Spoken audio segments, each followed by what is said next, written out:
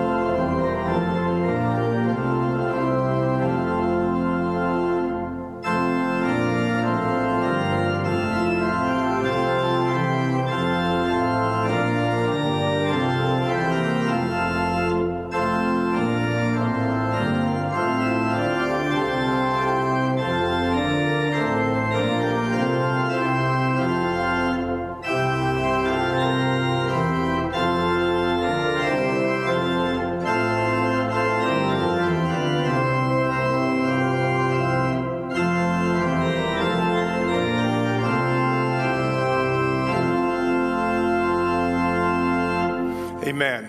Have a seat if you would, please. And again, a good welcome. I'm thankful we've braved COVID after being gone for 2 weeks out of an abundance of caution, and we're here even despite the weather. We've gathered here, and then we, as I've wanted to thank, our missionaries across the internet to bring the good news of the gospel to people at home, in your apartments, wherever you may be. So welcome all. Because of who the Holy Spirit is and what he does, we can join in this way. I'm very intrigued that we can share life and do these things. And I think I'm beginning to see the sun out there. That's even better. How that goes. Today's a big day in American culture. Big football game tonight. I know New Orleans didn't make it, but I also saw my wife making a big pot of gumbo. So the Saints didn't make it to the Super Bowl, but New Orleans is still going on in my house. So all is good. I hope you're well. Let us be encouraged by the fullness of God's grace and all that he has for us. I'm thankful that I didn't have to figure out reality for myself, that I can be coached and learn along the way, that there was given to me a great inheritance to understand God and all that he had for me. And my goal is to pass that on to the next generation. We do this with the Heidelberg Catechism, and each month I'm taking a different question. So let's confess our faith. It's question number 25, and I'll begin with a question. You respond with the answer. Here it is. Since there is only one divine being, why do you speak of three, Father, Son, and Holy Spirit? Because that is how God has revealed himself in his word. These three distinct persons are one true eternal God. Let us stand and sing, May the Mind of Christ my Savior.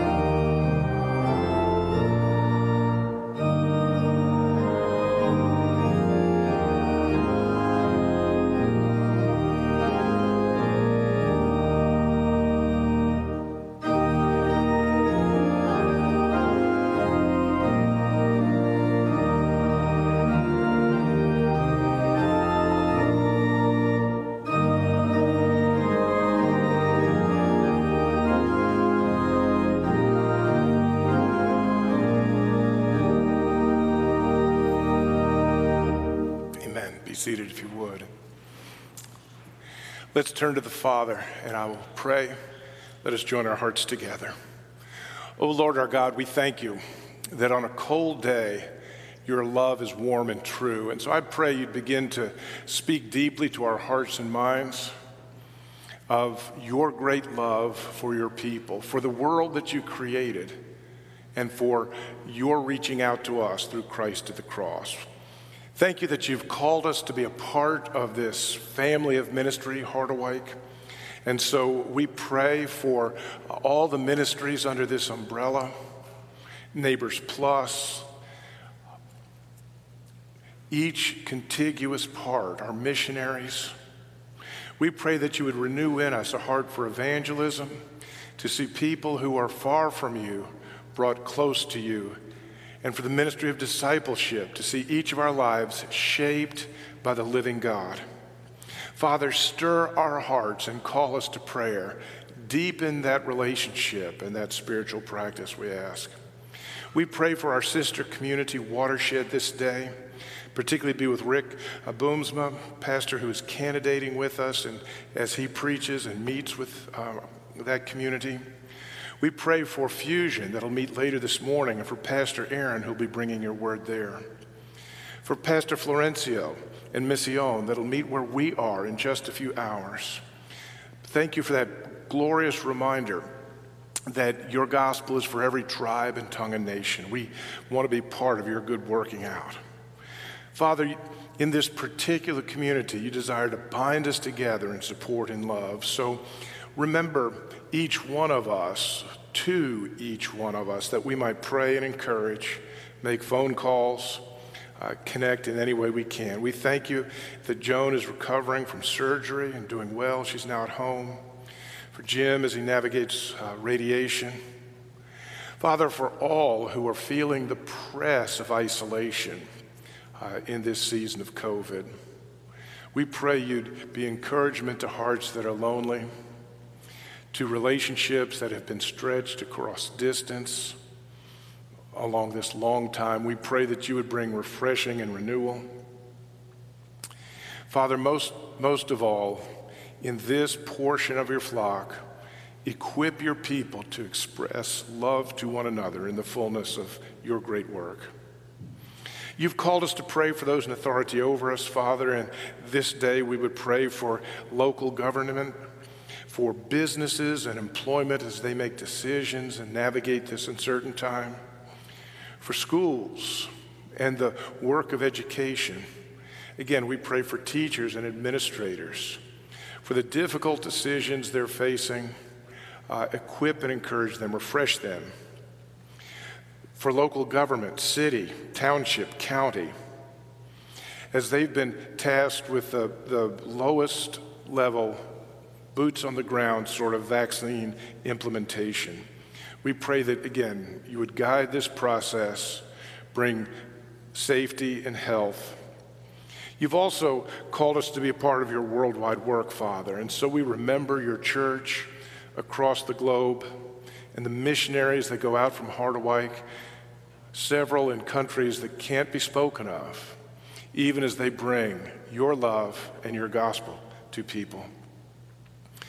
Father, I thank you for the words from the book of Revelation, where in closing, the Spirit and the bride say, "Come," and let the one who hears say, "Come," and let the one who is thirsty come. Let the one who desires take the water of life without price, for it has been paid. Lord Jesus, we bring our thirsty selves to you. Quench our deep thirst with your living water, the refreshing libation of your everlasting love, abiding peace, and heart-fueling hope. For what do we really thirst? We thirst to know you better and better, Lord Jesus. We're thirsty to be filled with the Holy Spirit, fresh and new each day. We're thirsty to be as free, whole, and loving as you will make us each day. We're thirsty for the day of no death, the day when tears will be wiped away, that day when there will be full joy. We're thirsty for the wedding feast of the Lamb, when we will never thirst again. We're thirsty for the day of no things broken and all things made new. Father, have your work in us and through us to your glory and to the benefit of our neighbors. Again, Father, I ask that you teach us to pray and call us and equip us in prayer, even now as we use the words that Jesus taught us, saying, "Our Father in heaven, hallowed be your name. Your kingdom come, your will be done, on earth as it is in heaven. Give us this day our daily bread. Forgive us our debts as we forgive our debtors. And lead us not into temptation, but deliver us from evil. For thine is the kingdom, the power, and the glory forever. Amen and amen." Well, we are moving through several instances in the four gospel, Matthew, Mark, Luke, and John.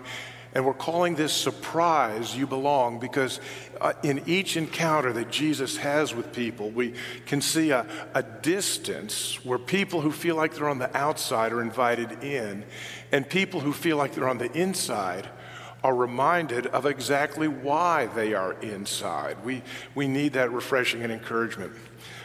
This morning, there's a metaphor that runs throughout, the metaphor of living water. Watch and hear that as we go through the morning. And we hear of Jesus meeting a woman, and we read of her discovery of him and what it means for her. Let's hear the word of God. I'm reading several verses from this longer story. I'll begin at John chapter 4, verse 4. Now, Jesus had to go through Samaria. So he came to a town in Samaria called Sychar, near the plot of ground that Jacob had given his son Joseph. Jacob's well was there, and Jesus, tired as he was from the journey, sat down by the well. It was about noon, that is, the heat of the day. When a Samaritan woman came to draw water, Jesus said to her, "Will you give me a drink?" His disciples, you see, had gone into town to try and buy food. The Samaritan woman said to him, "You are a Jew, and I'm a Samaritan woman. How can you ask me for a drink?" For you see, Jews did not associate with Samaritans.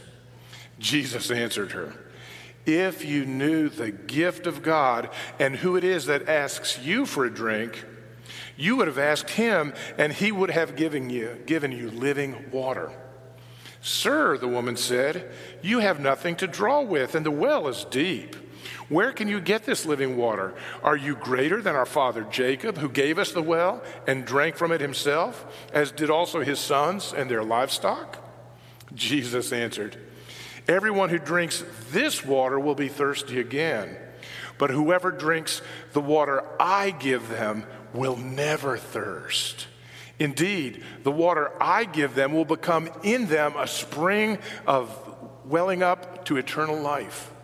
The woman said to him, "Sir, give me this water so that I won't get thirsty and have to keep coming here to draw water." He told her, "Go and call your husband and come back." "I have no husband," she replied. And Jesus said to her, "You're right when you say you have no husband. The fact is, you've had 5 husbands, and the man you now have is not your husband. What you have just said is quite right." "Sir," the woman said, "I can see you are a prophet. Our ancestors worshipped on this mountain, but you Jews claim that the place where we must worship is in Jerusalem." "Woman," Jesus replied, "believe me, a time is coming when you will worship the Father, neither on this mountain nor in Jerusalem. You Samaritans worship what you do not know. We worship what we do know, for the message of salvation has come through the Jews. Yet a time is coming and has now when the true worshipers will worship the Father in the Spirit and in truth, for they are the kind of worshipers that the Father really seeks. God is spirit, and his worshipers must worship in spirit and in truth."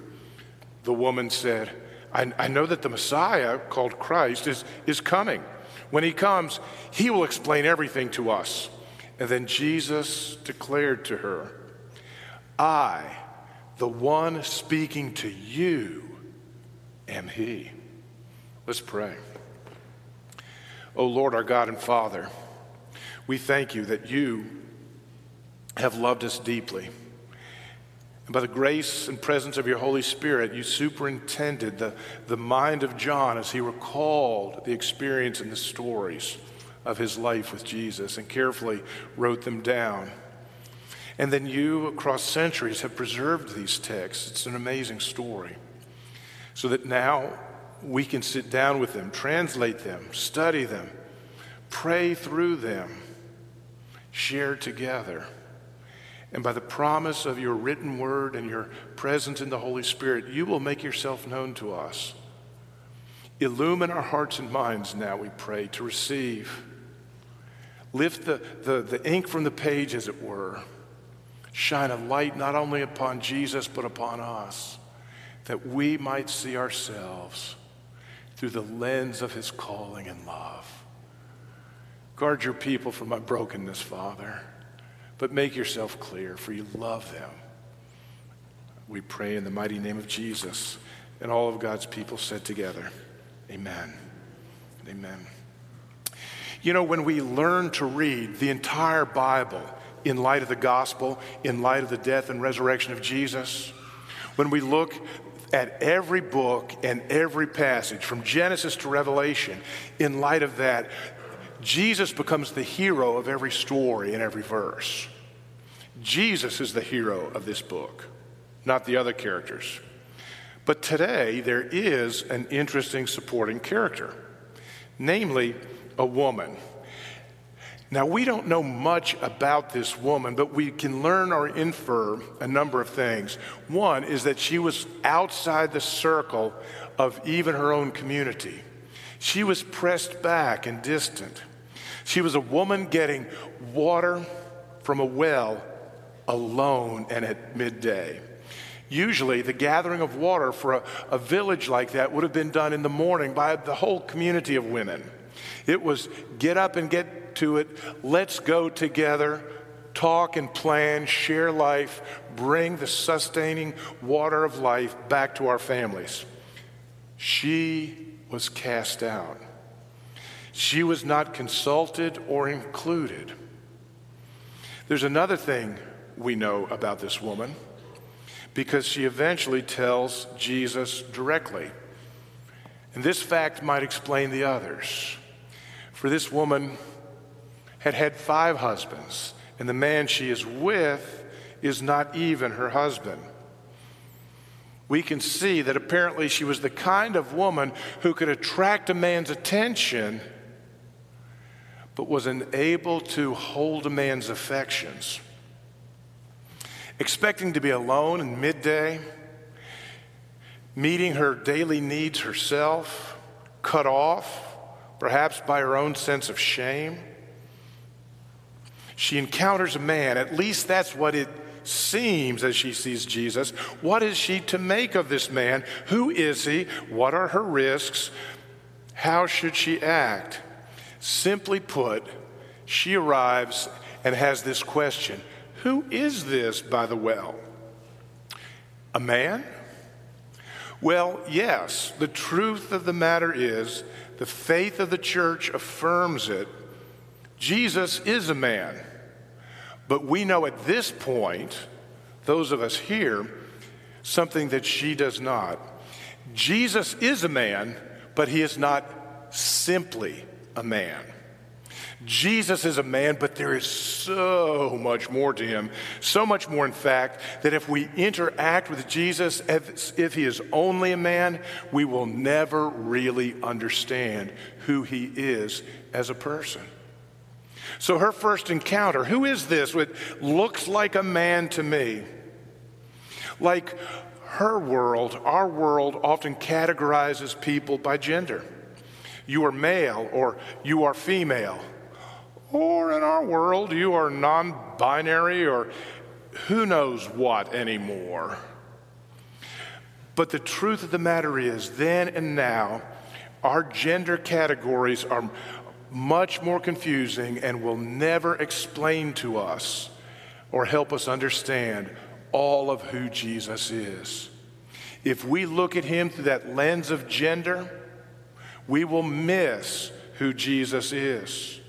So this woman gives Jesus the look over, the check and see, as she walks closer to the well where he is seated.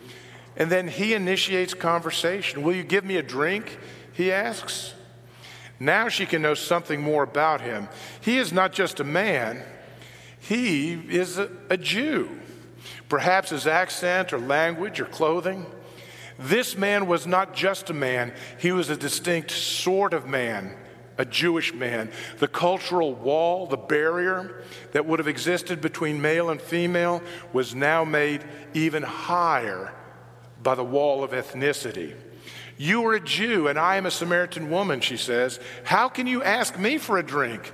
This is blowing apart all the walls of safety and security and identity of her time. John adds, just so anybody who would read it centuries later knows, for Jews did not associate with Samaritans. There was history.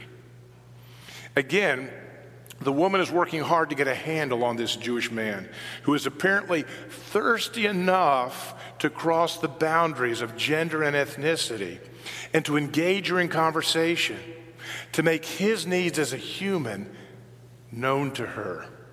He answers her, but in a way that she just doesn't understand at first. It's almost comic if you really think through the conversation between Jesus and the woman. She's thinking about physical water. What's a deep well?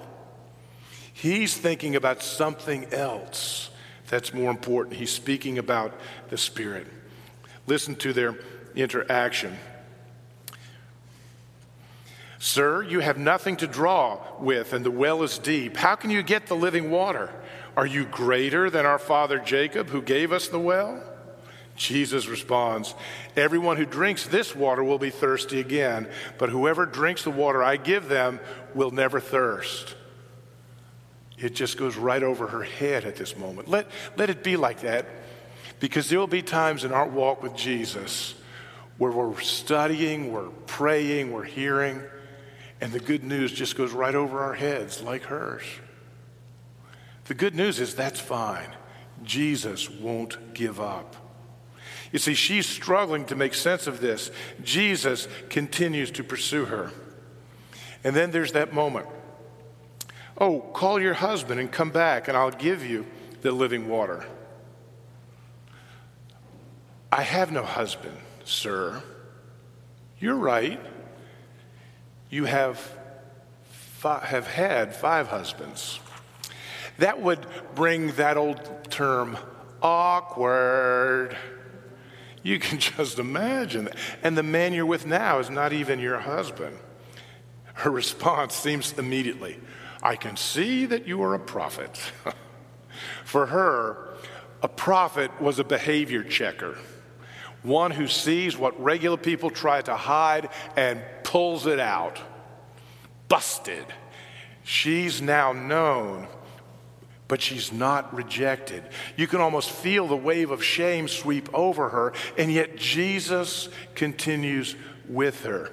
Notice, oh, this is a strategy.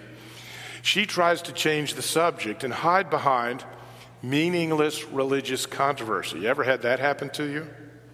Ever done it? Yikes. I can see you're a prophet. Let's talk about the worship wars. You Jews say to worship here, and we Samaritans say to worship there. Dodging the question, looking to hide. Jesus continues. He's not deterred. He doesn't shame her. He continues to speak gospel truth to her. God is spirit, and his worshipers must worship in spirit and in truth. He will not be distracted. He neither focuses on her sin and brokenness, nor does he say that her sin and brokenness doesn't matter. It's just that God has something to offer, even her. Believe me, he says, a time is coming when you will worship the Father in spirit. Boy, you diagram that sentence.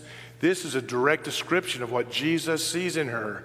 A time is coming when you, wife of 5, living with one who's not, you will worship in spirit and in truth. Friends, God has something to offer this woman. Believe me, Jesus has said, you will worship in spirit and truth. This woman may not be certain about a lot with regard to this man Jesus, this Jew who she now sees as prophet, but she knows that he is more than his gender, he's more than his ethnicity or his moral requirements. Could this be the one? That thought begins to dawn on her. Could this be the one we've heard about? I know that the Messiah is coming, she says, and when he comes, he will explain everything to us. That's good news to somebody who's confused about this encounter. For her, Messiah would have been a reigning king, a political leader to set people free. And Jesus is that. There is coming a time when every throne will be subservient to his.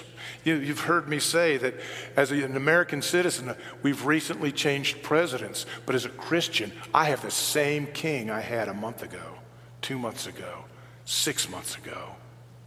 Yes, I'm living under a reigning king. Everything that exists was created by him. But all of that is more than this woman can grasp at this moment. For now, we see her understanding of Jesus being refined and expanded. From Jew to prophet to Messiah. Who Jesus is getting bigger. What Jesus is getting more clearly defined. Jesus cannot be reduced to her category of gender or ethnicity or moralism. He keeps breaking the box. And Jesus does that for his people day by day. Part of a living relationship with a living God is that he should be expanding and our vision should be refining day by day, hour by hour.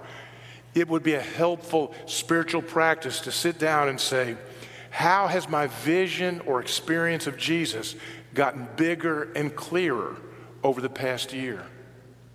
Over the past 5 years? What do I know more clearly about Jesus today than I did earlier in my life? See, the question for this woman becomes, who is this who offers her living water? More than water from a well, he's offering her something more. My water you will never thirst again. Jesus, from the beginning of this conversation, has wanted to give her more than she can understand.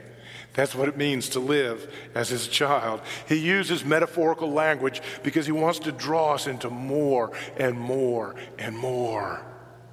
He has for us a new identity. I can give you life. Your life is not to be simply the total of your best efforts. Who and what you are is not the result or always defined by your biggest mistakes. I want to exchange your share of pride or shame for adoption as a deeply loved child of the great Creator King. You see, Jesus offers us more by his grace than we can ever establish under our own efforts. She was a woman, and Jesus was telling her, your feminine charms can only get you so far, or you can drink from the living water that will never leave you thirsty. She began wondering about him. He kept expanding in her mind and thinking, and now this different question. Who am I? You see, this is how Jesus works it. If he is what he claims to be, then what does that mean for me? As her understanding of Jesus is expanded and refined, she's now asking, who am I? And Jesus keeps pressing her. There is more. Living water that will never leave you thirsty. I have more for you than you can take from this well. In this way, Jesus challenges us, all of us. Do we know him for who he really is? The closer we get to that truth, and it's the journey of a lifetime, the more he's expanded and refined, the more we will understand about ourselves. It's the first chapter of Calvin's Institutes. Our knowledge of God is what can give us a clear knowledge of ourselves. You won't understand what it means to be fully human until you begin to grasp who God is and what he's done in the gospel of his grace. Here's a principle of God's universe. We do not get to make our own identity because we're not God. Instead, the great Creator King offers us far more than we could ever make for ourselves. To the person who wants to live under the shine of their own career success, Jesus and the gospel say, there is more to you than career success. I will give you adoption. Adoption to be a deeply loved child of the great Creator King, not just someone who's good in business, who's amassed this wealth, who's put together all these different good business reviews. There is more to you than you can make. To the person who finds meaning for their life in their family or children, those are good things. But if that's your identity, they can never stand the pressure. Whether it's parenting or providing or presenting the good face, the gospel offers to parents an identity greater than parenthood. Imagine that. Greater and more wonderful. We do not get to make our own identity. We were created for more, and that is the gospel of God's grace. It's not what we achieve, it's what through faith we receive from his hand. Here's how we have said it for centuries, friends. I am not my own, but I belong, body and soul, in life and in death, to my faithful Savior, Jesus Christ. The woman probably could not say that with understanding that day. But I wonder, as she went back to the village to tell those who weighed her down under a burden of shame. I mean, you've got to, again, let some of this story just grip you. Here's a woman who comes and tells everybody in the village that's shamed her all these years, I just met a man who told me everything I ever did. I want to tell you, there's at least 6 men in that village who are thinking, oh no, because I'm part of some of the stuff you did. I want to tell you, Jesus breaks into our life and challenges the things we would love that are less than him. She could not say, I'm not my own, but belong body and soul in life and death. But there would come a time, perhaps in the next day or two, perhaps later on, when she would see, because you are God and because I am me, I receive what you could give me. I'll give you a concrete example of how this works and how it plays out and guides and directs our life in a very real issue that we face this day. Many of you, I hope, or if not all of you, are aware that Harderwyk is a part of a group of churches, a denomination, the Christian Reformed Church of North America. And for several years now, we've, as a denomination, asked a group of thoughtful, prayerful leaders to write a new statement on a theology of human sexuality. It'll be coming to General Synod this summer for discussion. It's available. I've put it on the sermon resources, and I've read it, all 187 pages of it. That's a lot. There's also a 12-page executive summary that I highly recommend to you. That's readable. And here's what I want to tell you. I think it's a very good statement. I hope that it's adopted with little or no editing. It's biblical. It's strong. We would stand before God with his affirmation, though we may stand before our culture with resistance. One of the outstanding parts of that statement is that God is the one who shows us and teaches us what we are.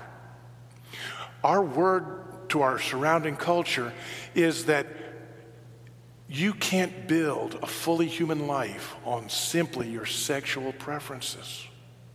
You were made for more than what you feel inside. Because God is God, he tells us what brings life and what doesn't. I highly recommend that you read this because it's a statement that brings to this challenging issue that all of us face. The insight that God has called us as His. He's defined who we are, and His gifts are greater than anything we could ever ask or imagine or earn or demand. In closing this morning, I want to tell you a story from history about a guy who discovered this same thing, even though it was centuries ago. Augustine of Hippo was born in 354, 350 years after the ministry of Christ, as it were. He was born in North Africa, in what is now Algeria. It was part of the extended reach of the greatest civilization of that time, the Roman Empire. Augustine was a brilliant student. He would excel at everything he studied and applied himself to, and he lived passionately. He moved through various relationships. He fathered a son when he was only 17. He studied philosophy and spirituality. He departed from the faith of his mother, Monica, but Monica, as a devout believer in Jesus Christ, prayed for him earnestly and consistently. She prayed for his conversion, and at age 31, after an encounter with the book of Romans, Augustine was converted. Like the woman at the well, Augustine grew in his understanding of Jesus, and as he grew to know Jesus more, he became transformed in his understanding of himself. He would go on to become a priest, then bishop, then the greatest theologian of his time, and indeed influential across all times. Martin Luther was a trained Augustinian monk more than 10 centuries later. In his book, Confessions, he tells the story of his life and his conversion and his mother's prayers and so much more. And indeed, this statement, "You have made us for yourselves, O Lord." It's a prayer. "And our heart is restless until it rests in you." This woman at the well sought to find her identity in relationships that she could control but never keep. People have tried to find their identity in their ethnicity, in finding a new gender, in establishing a business or excelling as a parent. But again and again, there is a thirst that will not be quenched until we come and surrender to the living God. "Oh Lord, you have made us for yourself." Identity comes from you. It's not determined by me. And our heart is restless until it rests in you. Let's pray. Oh Lord, our God and Father, like the woman at the well, we've been doing the best we know to do at life, sometimes better, sometimes worse. I thank you that because you have created us and because Jesus at the cross redeemed us, you know us better than we know ourselves. And you have offered not teaching for our conformity, but rescue from our brokenness. Thank you that at the cross the transaction was made, our sin was paid for, we were ransomed, and no longer simply image bearers of God that are broken. Your grace has called us into adoption, deeply loved, fully adopted children of the great Creator King. There in you, our hearts find the rest for which we were created. Our thirst is met by living water that is not only sufficient for us, but flows through us to our neighbors, indeed to the utter ends of the earth. For you are at work in the life of your people, gathered, gifted, humbled, repenting. You have gathered the lives of your people to make known the good news, not of a prophet who checks up on our behavior, but of a Savior who gave his life for us, that we might become more than we could ever ask or imagine. We give you thanks, our Lord, for your greatness and your goodness. We love because he first loved us. That's what we see at the cross. Its cost. That's what we sing of in this moment. My Jesus, I love you. I know you are mine. For you, all the follies of this crazy life, I'll resign. Let's stand and sing to his glory.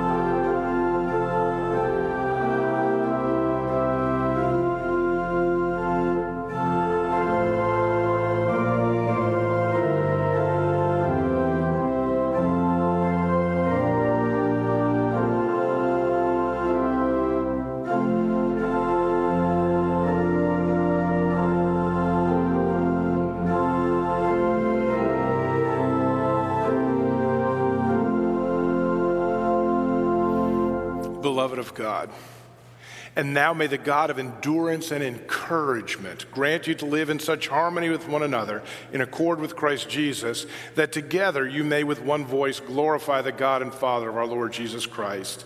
May the God of hope fill you with all joy and peace in believing, so that by the power of the Holy Spirit you may abound in hope. Amen and amen.